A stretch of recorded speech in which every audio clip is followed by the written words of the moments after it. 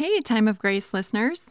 It's Amber Elby Swenson. I'm the host of Little Things, a Time of Grace podcast where we look at everyday issues from a biblical perspective.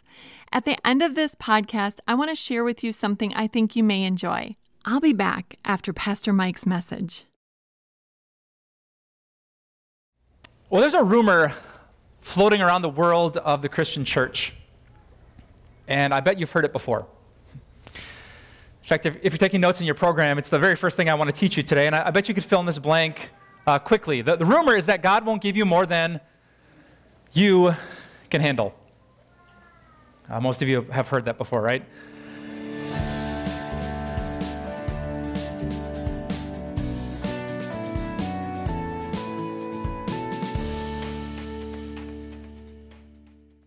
Christians love to quote this idea when they see someone they love, a family member or a friend, just overwhelmed with life.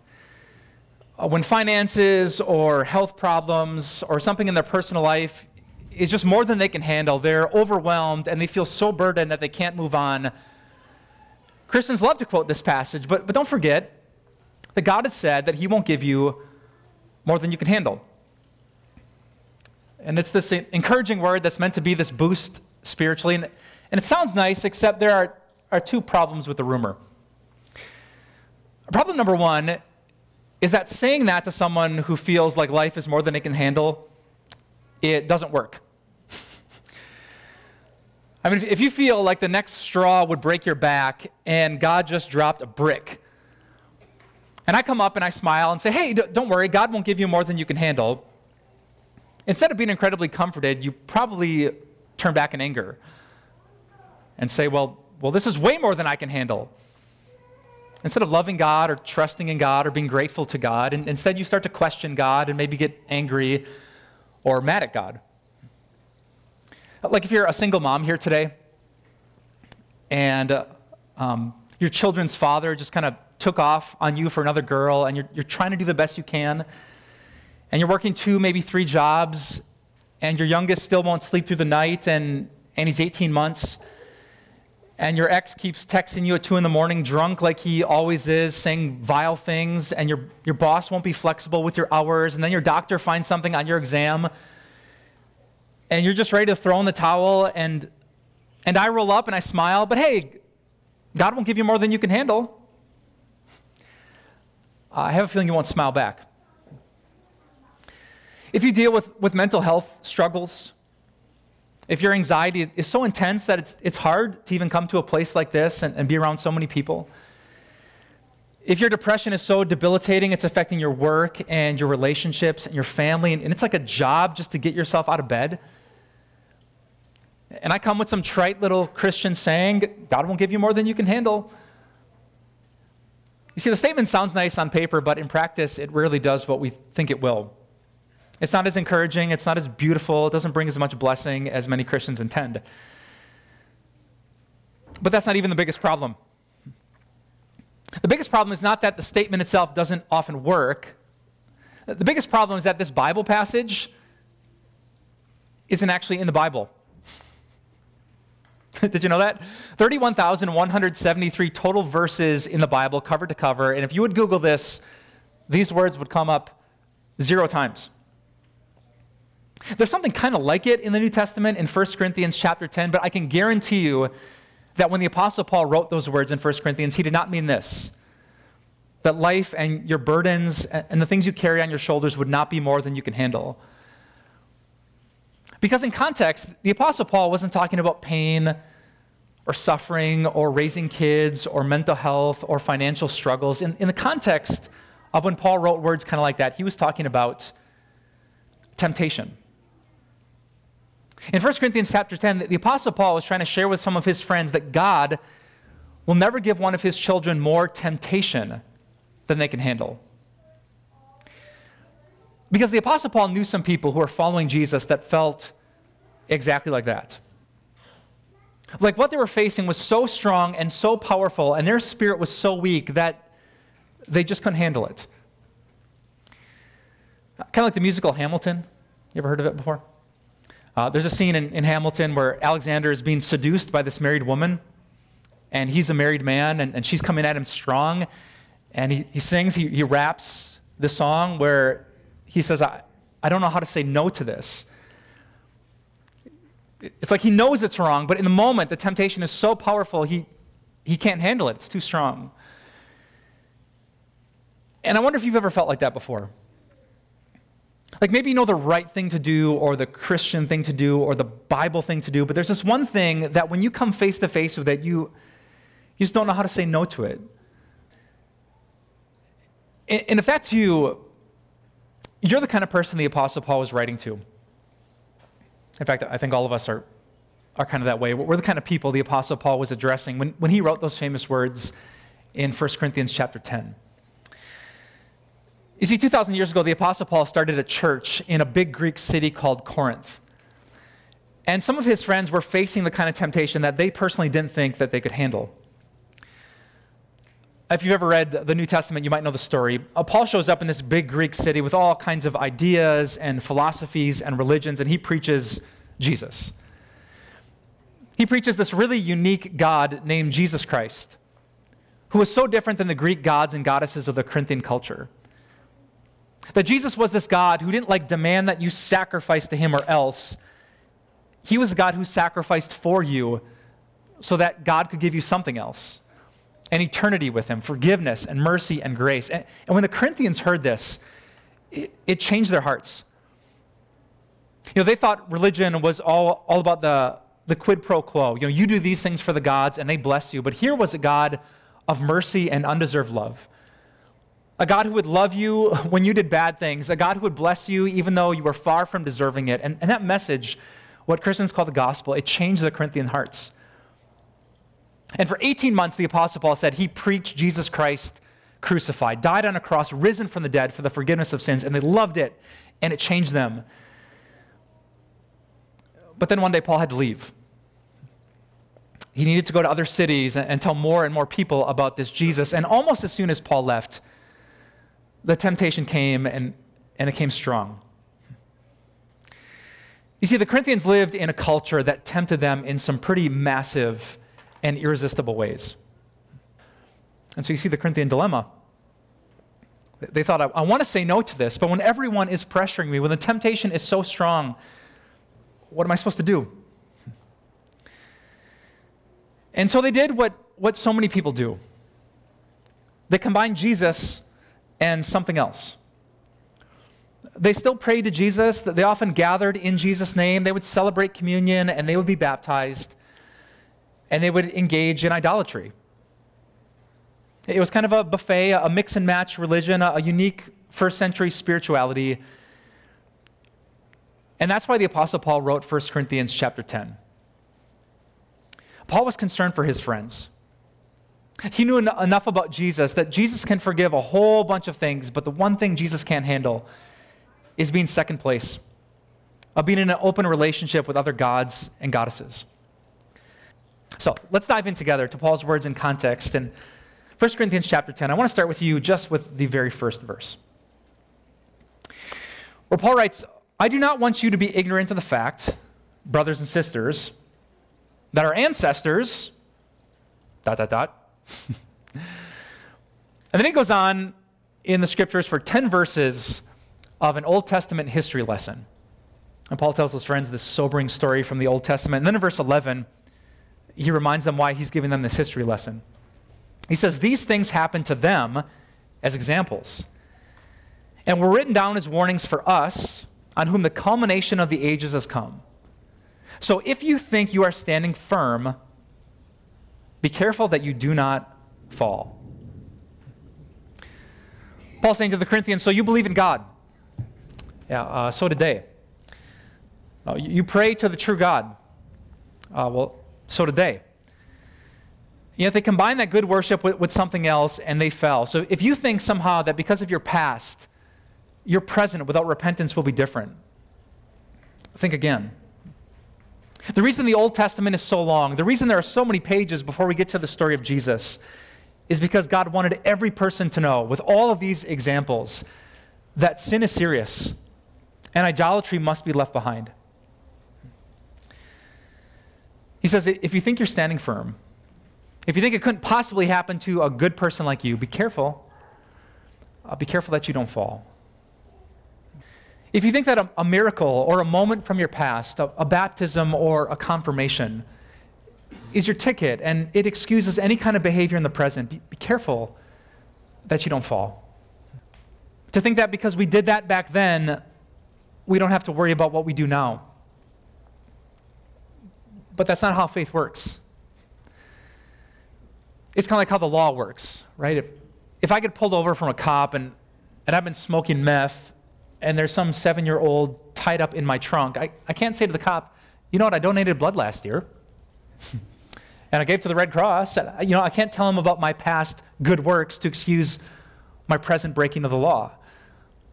No, what matters is the whole story and the whole picture. And that's what Paul is saying to us today.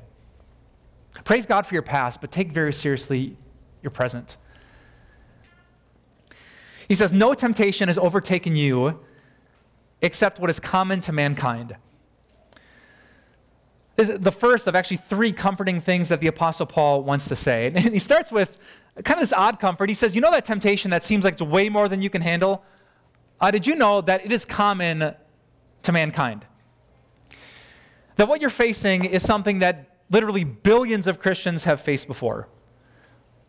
You're struggling financially and you don't know if you can be generous. You are far from the first Christian that has ever been in that dilemma. Think of this. God has helped billions of people through that exact same temptation. That you're dating in a culture that doesn't date in God's way. There are literally billions of brothers and sisters who are in the exact same position, and God is helping them to make good choices and wait for long-term blessings. Someone has hurt you in your past, and you find it really, really hard to forgive and not be bitter. God has helped tens of billions of people deal with that exact same temptation and forgive at the foot of the cross. You find it hard to be pure or to stay sober or to trust God when life falls apart. Like Paul is saying that when you pray to God, like, God, this is my temptation, the one thing that God will never, ever, ever say is, man, never heard of that before. Can you give me a second? I'm going to Google that and see what I find. No, God is like, oh yeah, that. Well, sure, I was just helping her and him and them and all these billions of people deal with that exact same thing. That you can pray to a God who is not ignorant about how to fix this, but he has helped people just like you through temptation just like this. Here's this incredible comfort that your temptation is common to mankind and your Heavenly Father knows exactly how to fix it. And then Paul moves to comfort number 2. Same verse, next words. He says, and God is faithful. This is my favorite part.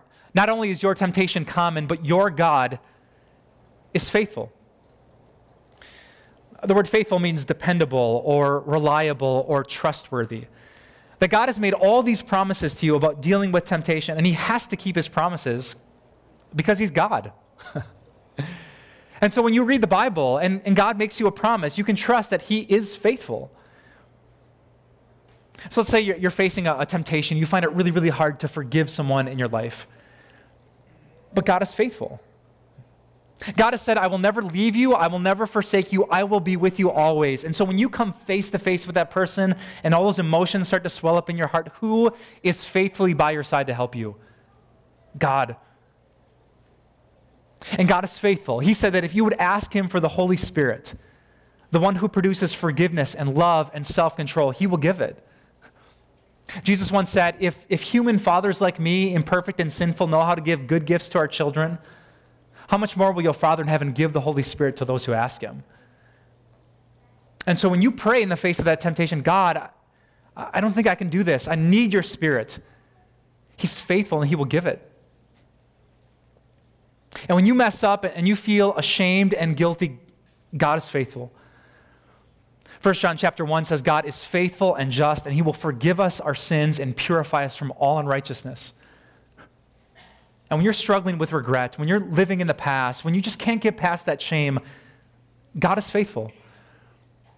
And at the cross of Jesus, and because of the empty tomb of your risen Savior, Jesus Christ, there is full forgiveness. You don't have to earn it. You don't have to work for it. You don't have to deserve it. God just gives it because he's faithful. And he says, call upon me in the day of trouble. Cast all of your anxiety on me, and I will help you. So whether you struggle with self-control or shame, ask God. He is faithful. But then Paul saves the best for last. The third and final comfort deserves a lot of attention. He says, God will not let you be tempted beyond what you can bear. That's where that rumor comes from. But when you are tempted, he will also provide a way out so that you can endure it. Therefore, my dear friends, flee from idolatry. I love this verse for so many reasons. Notice Paul says, when you are tempted, God will provide a way out. He says he will not let you be tempted beyond what you can bear. You will never face something that's so heavy that you can't handle it together. Which is why I brought this. Actually put a Facebook post out on our church's site the other day if we could get some weights, and one of you generously offered to bring this in, but you brought me a weight set from the late 1980s. All right, so this is the competitor model 343, which really makes me question when the last time this dear volunteer has ever lifted weights. So I'm not going to embarrass him by saying his name. But if anyone could bring this back to Nate Paul's house after church, here's what this Paul is saying, that God won't let you be tempted beyond what you can bear. It's like you're trying to push back on this temptation, and you know what the enemy, the devil, would love to do? He would love to put so much weight on the bar of your life that it just crushes your heart and soul, but God won't let him. God is holding him back. There's temptation that he would love to just devour you, but your heavenly Father loves you so much, he says, nope, I'm not going to let you do that. Like in the story of Job in the Old Testament, God keeps the enemy on a leash so he can't devour you like he would like to. You will not be tempted beyond what you can bear. Instead, your Father in heaven will give you a way that you can endure it. And actually, I bet you missed the power of that verse, because I'm preaching to you here in the northern part of the United States. You know, here in the north, we don't know how many yous are in the word you. You know what I'm saying? I mean, if I'm talking to you, or you and you and you and you, or all of you together, I use the word you. But if we were doing church down in Alabama, it would be a bit different, wouldn't it? I mean, I could speak to you, or I could speak to y'all individually, or I could speak to all y'all, right? Do you know the Greek language of the New Testament is a lot more like Alabama than Wisconsin? That if you could read Paul's original Greek, you could tell the difference between you, one person, or all y'all together. And in this verse, Paul actually switches from the singular to the plural. He starts by saying, if you, singular, think that you're standing firm, be careful that you, singular, don't fall. But then here in this verse, he switches it. And he says, God won't give you more than all y'all can handle. What Paul is saying is that you're trying to push back on this temptation, and it feels like it's more than you, singular, can handle. And you're right. That often in life, God lets more temptation than you as an individual Christian can handle, but not all y'all. Not if you stop just having some personal relationship with Jesus, but you live in community with other people who worship Jesus. Not if you ask a brother in the faith to grab this end of the bar and a sister to grab that one and a trusted friend to heave in the middle. That there's no temptation you will ever face if you rely on the family of God that you can't endure, and that is the way that you flee. That is the way that God provides a way out. That is the way that every Christian can endure it. So the rumor is not exactly true. Sometimes life, sometimes even temptation is more than you individually can handle, but if you will reach out for help, you can handle it. In fact, I want you to write that down. Let's pretend we're in Alabama for a second, and we'll say, God won't give you more than all y'all can handle. And if we will give up this American ideal of a personal relationship with Jesus, and I'm fine without you, if we would actually embrace the family of God, if we would leverage all those one another passages in the New Testament, and we could pray for each other, and you could know me, and I could know you, and I could forgive the real you, and you could encourage the real me, there is no temptation that we would have to give into. There's nothing that we would have to say yes to. We can honor God in all that we do. Because the truth is, God won't give you more than all y'all can handle. And can I tell you that I'm just learning how to do this? I'm not sure if it's me or the church that I grew up in, but I never did this for about 30 years of my life as a Christian. I would go to church every Sunday, and I would read my Bible in my bedroom, and I would pray to Jesus every day. But I really didn't know people, and people didn't know me. My temptation was mine, and my parents and my roommates and my friends didn't know about. That was between me and God, and it crushed me. But then a few years ago, I found out how to do life together. I realized that God didn't bring churches and congregations together just so they could all individually worship Jesus in the same place, but so they could actually love and help each other.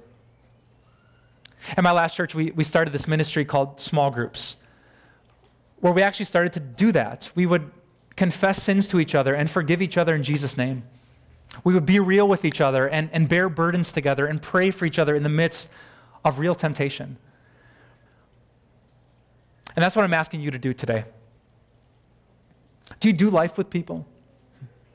Are you connected with fellow Christians? Could you sign up, maybe even after church today, to join a group and to actually be real, maybe for the first time in your Christian life? Instead of getting crushed day after day by that temptation that is more than you could handle, would you let the family of God be the family of God? Because it works. No, we won't be perfect. Sure, you'll still need Jesus' forgiveness, but it works. That's what happened to Letitia. Not the Letitia from our church. There's a Christian woman named Letitia who lived in Guatemala. And one day she showed up to church pregnant, except she wasn't married. And she knew she had kind of done things backwards according to Jesus' model of relationships. And she felt kind of embarrassed, kind of ashamed. But her church did the most amazing thing. One day, with Letitia's permission, the pastor Roberto called Letitia up front. He put an arm around her shoulder, a visible reminder of Jesus' forgiveness and love for her mistake. And then he asked their church family a simple question. So what are we going to do now? Well, we can't change the past. So what are we going to do in the present? And that family of God responded as a family of God. One man raised his hand and said, we're going to support Letitia. Another woman spoke for the group. She said, and we're not going to gossip about her. And others offered to help financially with whatever she needed. And when that baby came, the church family all pitched in and brought him a brand new stroller. And they helped raise that little guy close to the family of God, and most importantly, close to Jesus himself. Maybe the shame, the guilt would have been the temptation that she couldn't handle, but they grabbed an end of the bar. Maybe the temptation to gossip and treat her as some kind of worse sinner than they themselves would have been more than they can handle, but they confessed and they pushed back together. So brothers and sisters, part of the family of God here in the 21st century, you will face temptation this week that it's more than you can handle. But it's not more than all y'all can handle. So let's be real. Let's love one another. Let's gather at the foot of the cross of Jesus Christ. Let's grab an end of that bar. Let's do life as God intended, where all y'all do life together. Let's pray. Dear Jesus, we thank you for your crazy love. Sometimes temptation gets us and we fall into sin, but sometimes our greatest temptation is looking back on our sin, to forget that you're faithful and you're forgiving and you're so full of grace and mercy. God, despite all the idolatry of the Corinthians, you still forgave them when they cried out to you in confession. And we love the fact that you still forgive us. Thank you, God, for being the kind of Heavenly Father who is so unlike those Greek gods and the karma that we hear about in our culture. You're a God whose love is free, and you love to forgive us in Jesus' name. And so I pray that you can make this church, and not just this church, but every church, different. I think a conversation I had a half hour ago Heavenly Father, a person who said the church should be the place that we run to when we royally mess up, not the place we run from. And my heart's prayer is that we could become that kind of church. God, when we fall off the wagon, when we end up pregnant, when our name is in the paper, when we have a court date, I pray that this family could be the one place that would encourage and love and pray for us, and most importantly, lead us back to Jesus.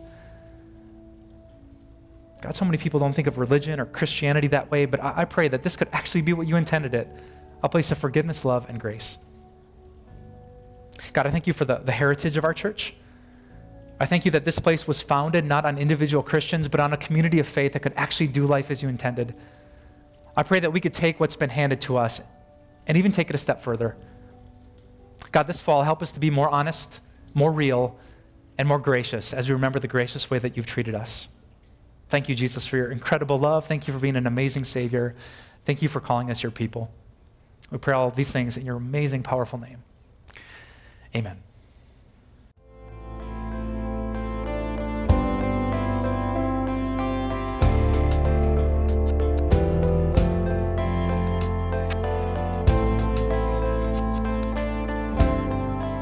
Pretty inspirational verses, right? So why do you think I just made this face? I really don't want to burst your bubble, but some of these classic verses on our crosses and coffee cups. I know the plans I have for you, declares the Lord. I can do all things through Christ who gives me strength. Did you know that those passages don't always mean what we think they do? Sometimes in our love of something warm and fuzzy, we take them out of context and miss the meaning that God originally intended. But that's why I want to help you. By taking these passages and reading them in context, we can find not only what they meant for the original audience, but the powerful meaning that they have for us today. That's why Dr. Bruce Becker and I from the Time of Grace team co-wrote this new book, Out of Context. It's an interactive workbook about the 8 Bible passages that most Christians get wrong.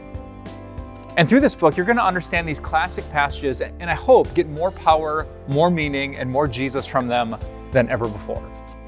Out of Context, 8 Bible passages most Christians get wrong, is our way of saying thanks for your financial support. Request your copy when you give by calling 800-661-3311, visit timeofgrace.org, write us at P.O. Box 301, Milwaukee, Wisconsin 53201, or text TIME to 313131 to give today.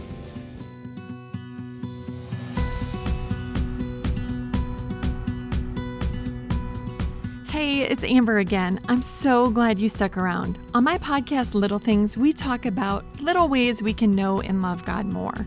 During the month of February, I'm going to focus on just one topic, love, specifically when love seems impossible. We'll talk about loving our enemies, our spouse and children during difficult seasons, and even loving ourselves. I hope you'll join me for Little Things.